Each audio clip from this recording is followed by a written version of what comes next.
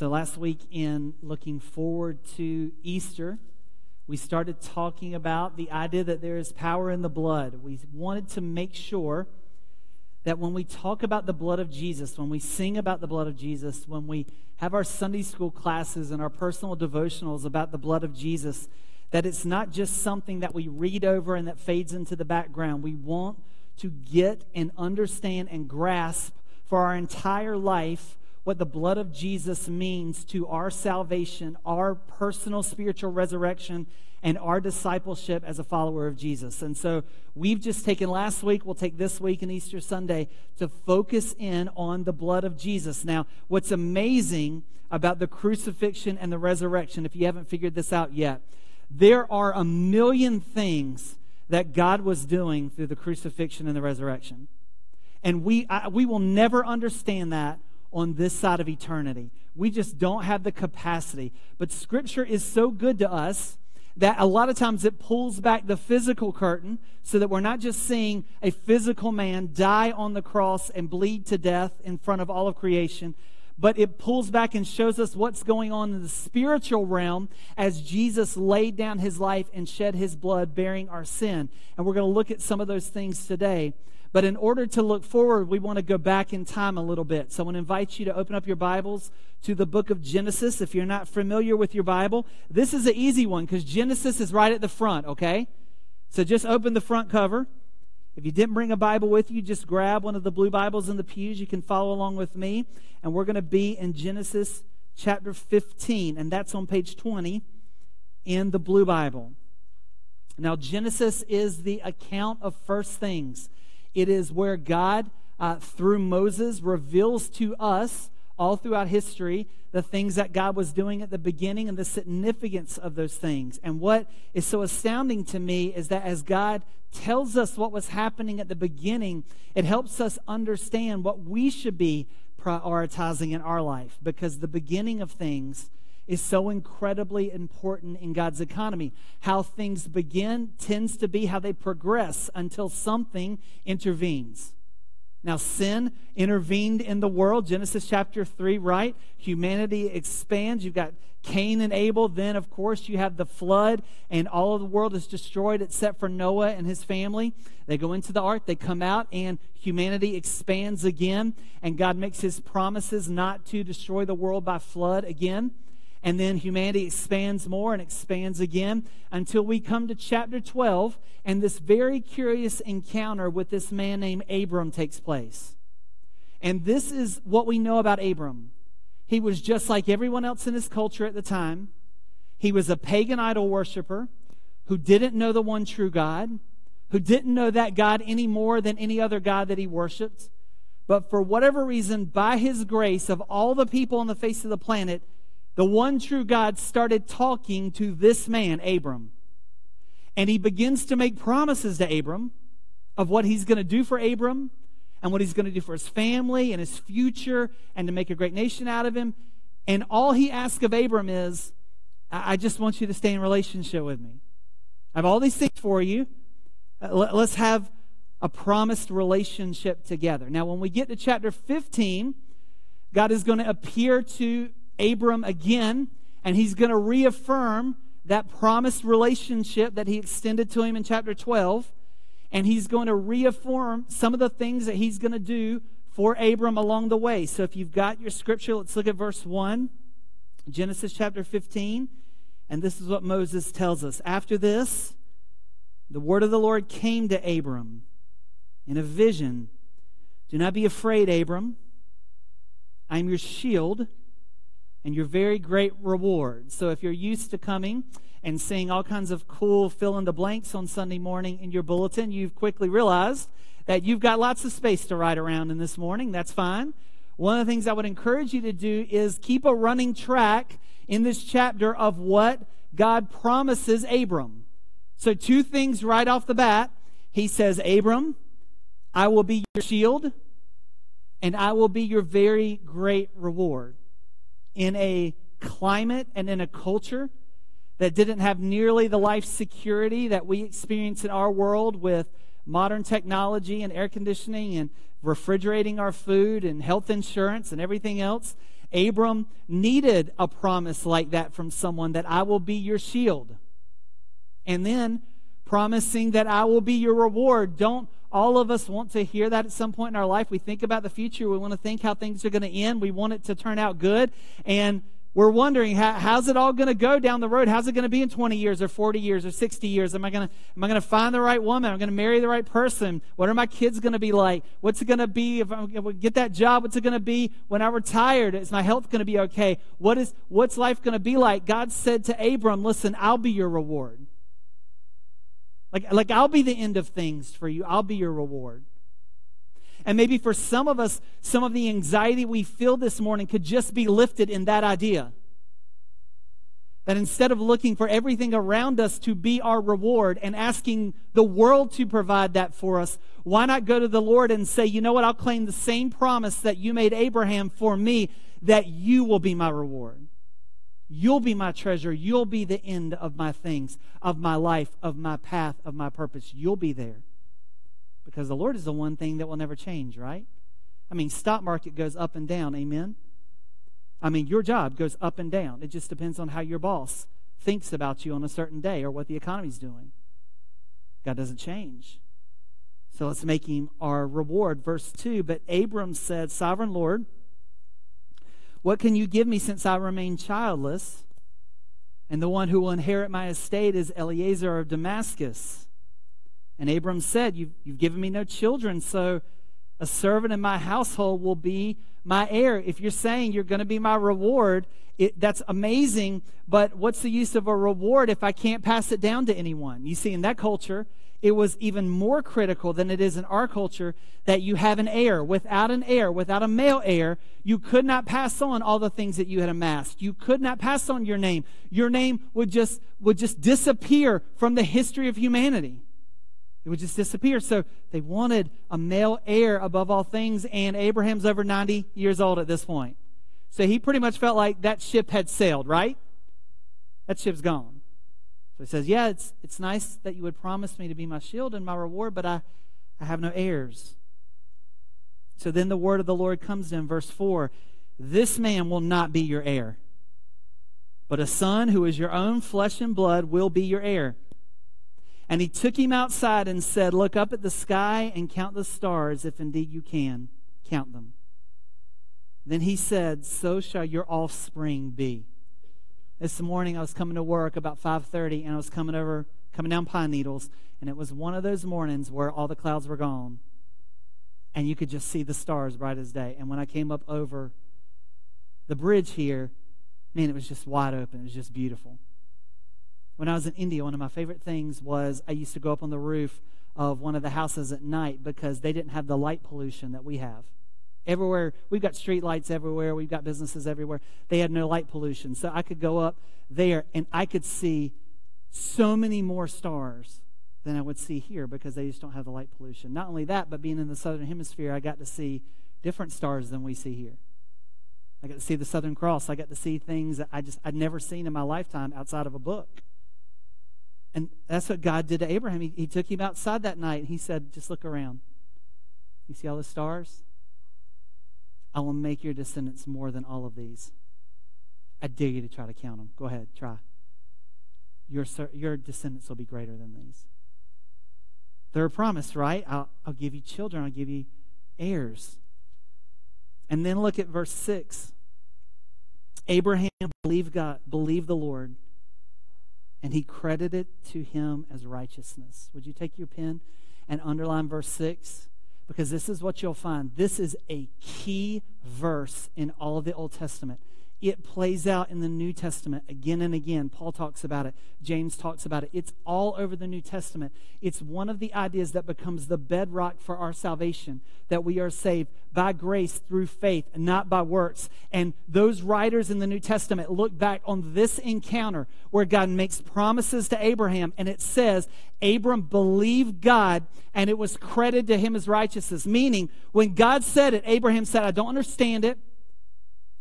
You say it, you're trustworthy. I'm going to act as if my life depends on it. He believed God. And God said, just that belief in me, that trust in me, I will credit to you as righteousness. You see, we tend to focus on what we do as righteousness, and there is an element of that. We're called to be holy and to do righteous things, but what God is looking for out of His followers is faith. People who will believe Him and trust Him when it doesn't make sense. If God says it, we will believe it. When we do that, God says that is righteousness. That's why in Hebrews chapter 11, verse 6, it says this: without faith, it's impossible to please God. Why? Because God is a God who looks for faith, trust, belief. When He says it, I believe it. Just like our father Abraham. Verse 7, He also said to him, I'm the Lord who brought you out of Ur of the Chaldeans to give you this land to take possession of it. But Abraham said, Sovereign Lord, how can I know that I'll gain possession of it? So now it's not just, I'm going to be your shield, and I'm going to be your reward, and I'm going to give you descendants. Now he says, and I'm going to give you land. And he says, in fact, the land you're in right now, I'm going to give it to you. And he says, how can I be sure that I'm going to take possession of it? And look what happens. So the Lord said to him, bring me a heifer, a goat, and a ram, each 3 years old, along with a dove and a young pigeon. And Abram brought all these things to him, and he cut them in two, and he arranged the halves opposite each other. The birds, however, he did not cut in half. And then the birds of prey came down on the carcasses, but Abram drove them away. Does that sound a strange thing for God to ask Abram to do, to verify that he's going to have this land? It should sound strange to you, because if you encounter people in this day and age that are cutting animals in half, you need to call the cops. I mean, you don't want that person for your neighbor, okay? I'm just telling you, all right? But in this culture, there is something going on that we just don't understand, and this was actually a pretty commonplace thing in this culture. There was a significance to it. It was actually a way in which that they made agreements together. Two people would make agreements together. It was a way in which two people would make promises, and they would ratify those promises. So I'm going to see if I can demonstrate this for you today, okay? So I'm going to get my buddy Elijah to come up and help me out. If you haven't met Elijah yet, this is Elijah Johnson. Elijah is one of our brand new members here at Trinity. He is the third oldest of 13 kids. The third oldest of 13. And he's a preacher's kid, so he's used to being up on stage with a pastor and being asked to do really crazy things. So Elijah's going to help me out this morning, and I want to see if we can walk through this ceremony here. So let's get some animals that we can cut in half, Elijah, okay? So I've got these for you here, okay? And you can just put that one there, all right? And I'm going to put this one here. I think it's your Clifford, the red dog, Knox. So thank you for that. Appreciate that.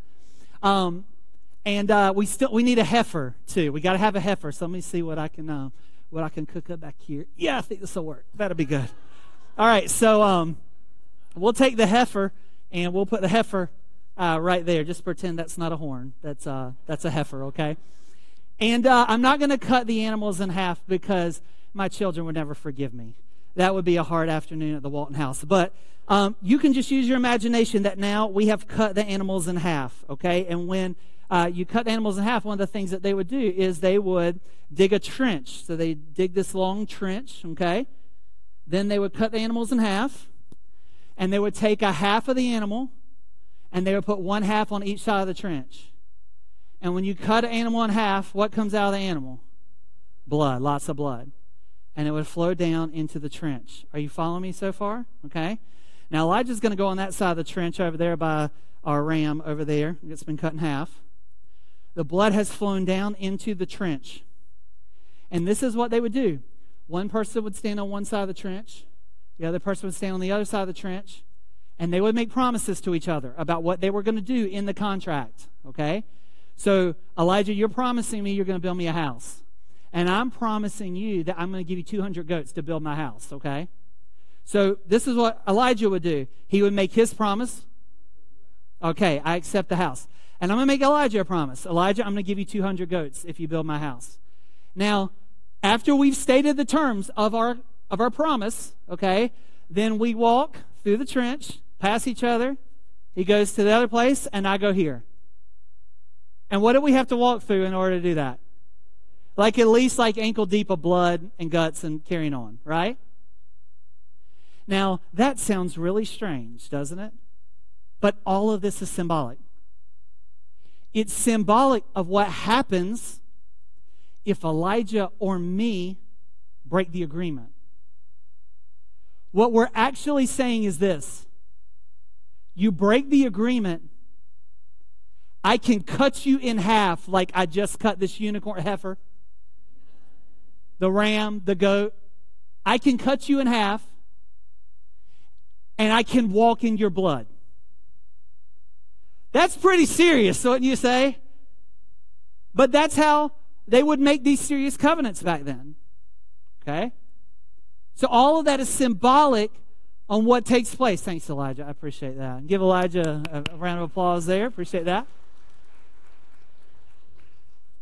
So who are the two parts of this covenant in what we're reading in Genesis? You've got God and you've got Abram. And he says, Abram, I want you to go get some animals. I want you to cut them in half for me. Do you think that Abram understood what God was doing? He absolutely understood what God was doing. He probably even cut a covenant. And by the way, it was not called making a covenant. It was called cutting a covenant. You know why it's called cutting a covenant? Because you cut things in half. He absolutely knew what God was doing. He was cutting a covenant with Abram. He understood. And by the way, what were the things that God had promised Abram to do? I mean, you got them in your notes. You were writing these down, right? What were the 4 things he promised Abram? I'll be your shield. I'll be your reward. I'll give you kids. And I'll give you land. What's Abraham promise? I'll sign up. I mean, you're going to be my reward. You're going to give me kids. I'm here. Let's do it. Now look at what happens. As the sun was setting, Abram fell into a deep sleep, and a thick and dreadful darkness came over him. Then the Lord said to him, know for certain that for 400 years your descendants will be strangers in a country not their own, and that they will be enslaved and mistreated there. But I will punish the nation that they serve as slaves, and afterward they will come out with great possessions. You, however, will go to your ancestors in peace and be buried at a good old age. And in the 4th generation, your descendants will come back here, for the sin of the Amorites has not yet reached its full measure. Now, when I have a vision and the Lord puts me to sleep, I don't want to hear a promise that my ancestors are going to end up in slavery for 400 years. But that's what God had in planned for the Israelites. That all unfolds, by the way, in the book of Exodus, right? And that lasts for 400 years until Moses comes along and delivers Israel out of bondage in Egypt. But God promised that way back to Abram. And then says, but as for you, you will rest in peace with your families and your descendants. You'll never see that. Verse 17, and you got to get this. When the sun had set and darkness had fallen, a smoking fire pot with a blazing torch appeared and passed between the pieces.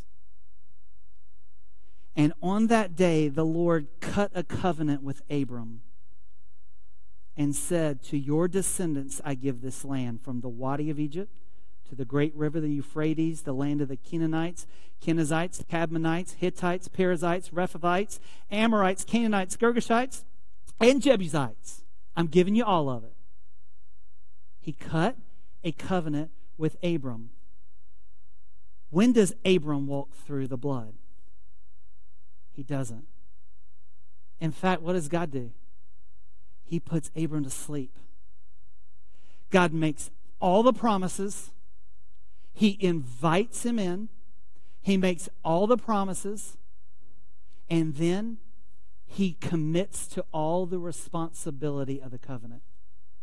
Are you following me? Now I want you to turn to the right to the book of Luke. Luke chapter 23. Luke chapter 23. Luke is the account of Jesus' life and ministry, and by chapter 23,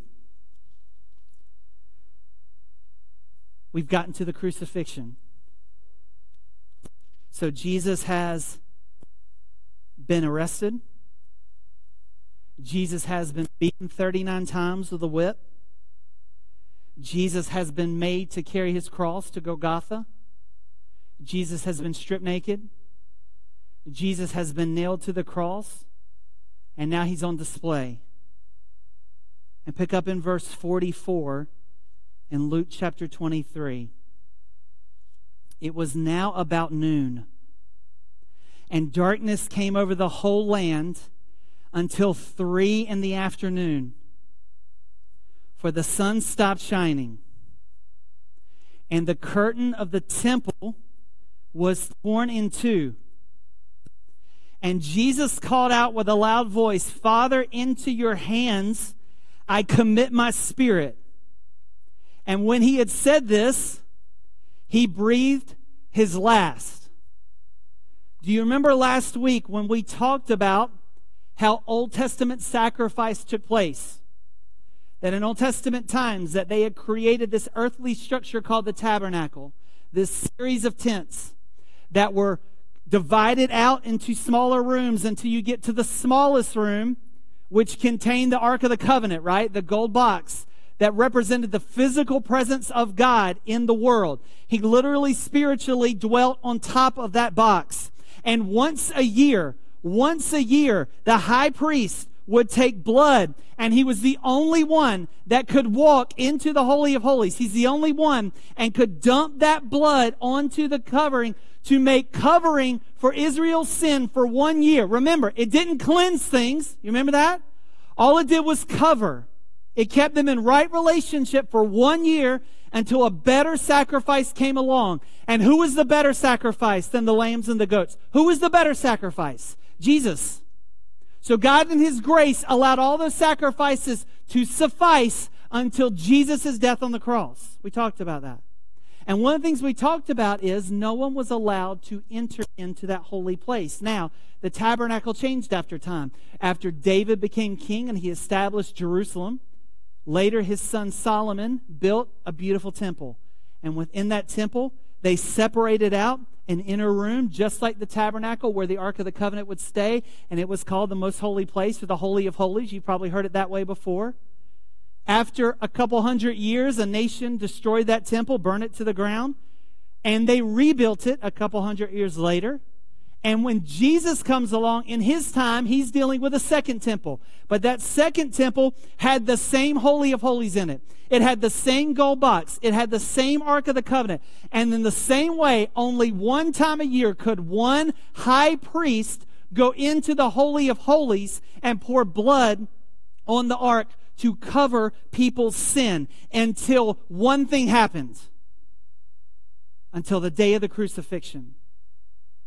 When Jesus died on the cross and the curtain that closed off the Holy of Holies was torn in two. Now, before you start thinking this is the curtain that you have hung in your dining room, this is not the curtain you have hung in your dining room. The curtain that closed off the Holy of Holies was 60 feet high. That's 6 stories. It was 30 feet wide. On top of that, it was 4 inches thick, which is from here to about here. It was that thick. They had 82 women whose full-time job was to make one curtain, and they got to make 2 a year. That's how long it took. And when they made a new one, it took 300 priests. It was so heavy, it took 300 priests to haul that curtain up into place and to replace it. It's not your dining room curtain. It's a serious curtain. Man is not going to tear that curtain. You go get all your boys, you and all your boys are not tearing that curtain. In fact, Matthew says something really interesting. When Matthew's telling this story, and he's telling about the curtain being torn in two, he says that the curtain is torn in two from top to bottom, which means a man didn't tear it in the first place. Who tore it? God tore it. And why did he tear it? Why did he tear it? Well, let's talk about that. Hebrews chapter 10. We looked at Hebrews 9 last week. Let's look at Hebrews 10. Because just like last week, remember we said there's a physical thing that's happening at the crucifixion. Jesus' death. But there are 1,000 spiritual things that are happening, most of which we'll never understand. But there's one we do understand. It's right here in Hebrews 10. Listen to this. I want you to stick with me on this. Down to verse 19. Therefore, brothers and sisters, since we have confidence to enter the most holy place by the blood of Jesus, by a new and living way open for us through the curtain. In verse 20, where it says new, do you see that in your translation? That word is not the common word for new. It's only used one time in all of the Bible, new, this word. And what it actually means is a fresh sacrifice. The literal translation is a fresh sacrifice. Now, us trying to water down some of the gruesomeness of sacrifice, we say a new sacrifice. The writer of Hebrews says a fresh sacrifice. Not just a fresh sacrifice, but a living sacrifice. Both. A fresh sacrifice that was also living. And look at what it says. A way was made for us, open for us through the curtain that is his body.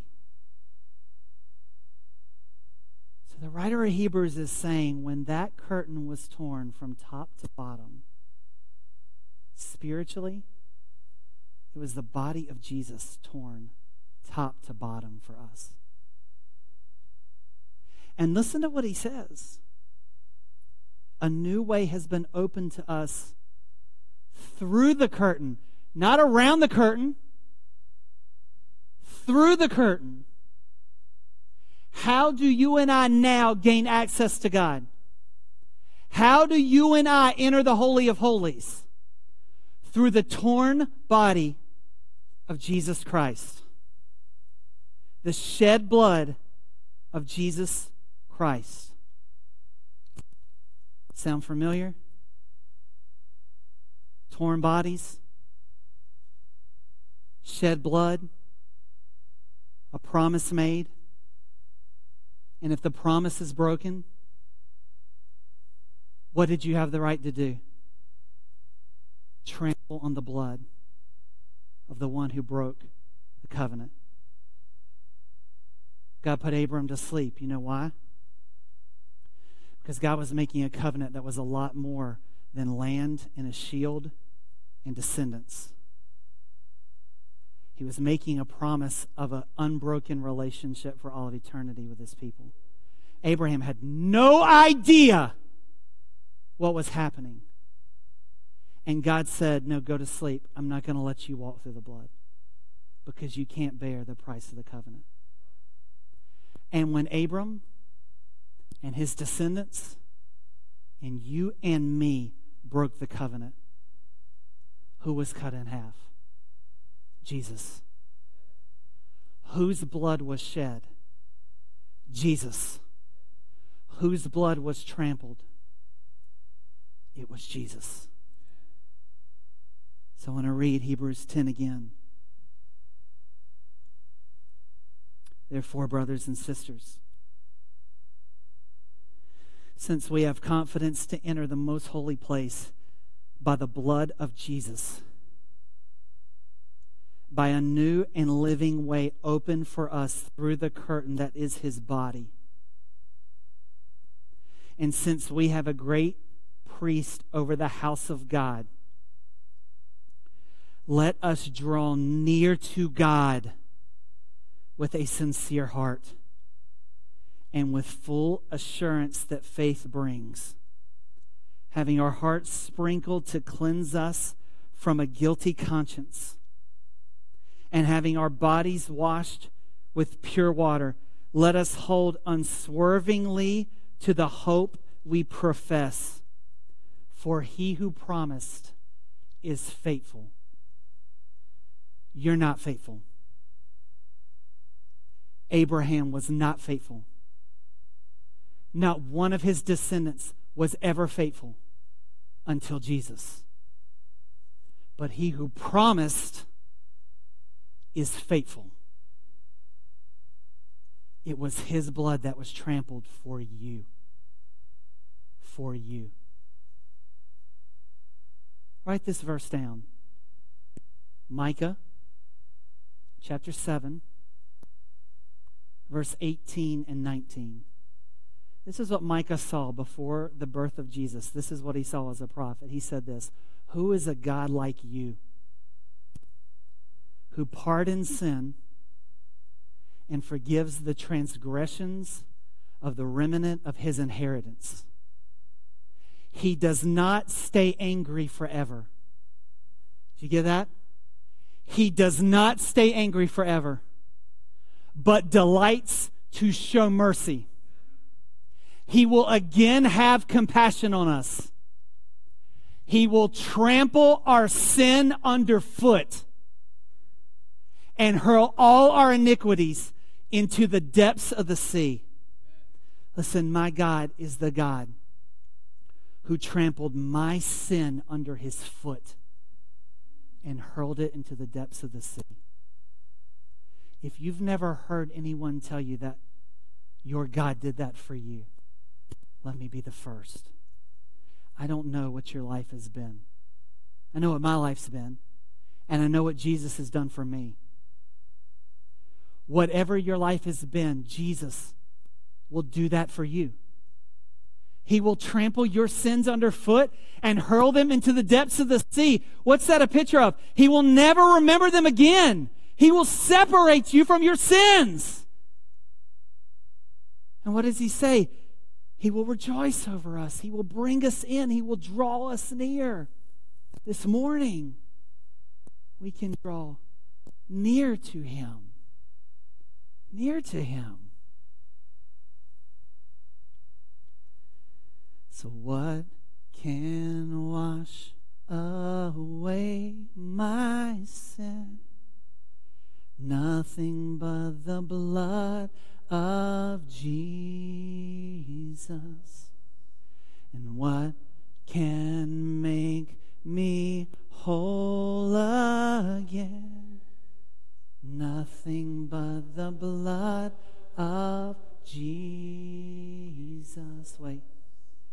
Nothing can for sin atone. Nothing but the blood of Jesus. Not the good that I have done. Nothing but the blood of Jesus. One more. This is all my hope and peace. Nothing but the blood of Jesus. And this is all my righteousness. Nothing but the blood of Jesus. You can stand for this part.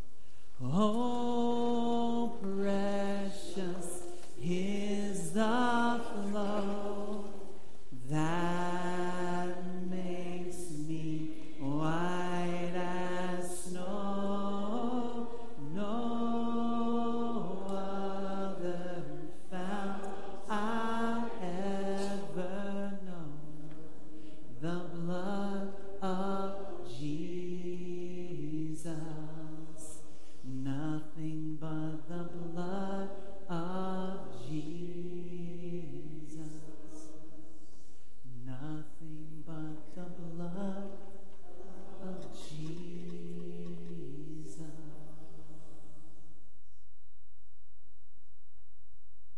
You have to respond to what Jesus has done. You can't live with this, and you were never made to. The praise team is going to come, and they're going to lead us in a final song. I just have to give you a chance to respond to what you've heard. Only the blood of Jesus can wash away your sins. Stop trying to be better. Stop trying to be pure. Only the blood of Jesus can do that for you. But you can be started today. Let's respond to the Lord.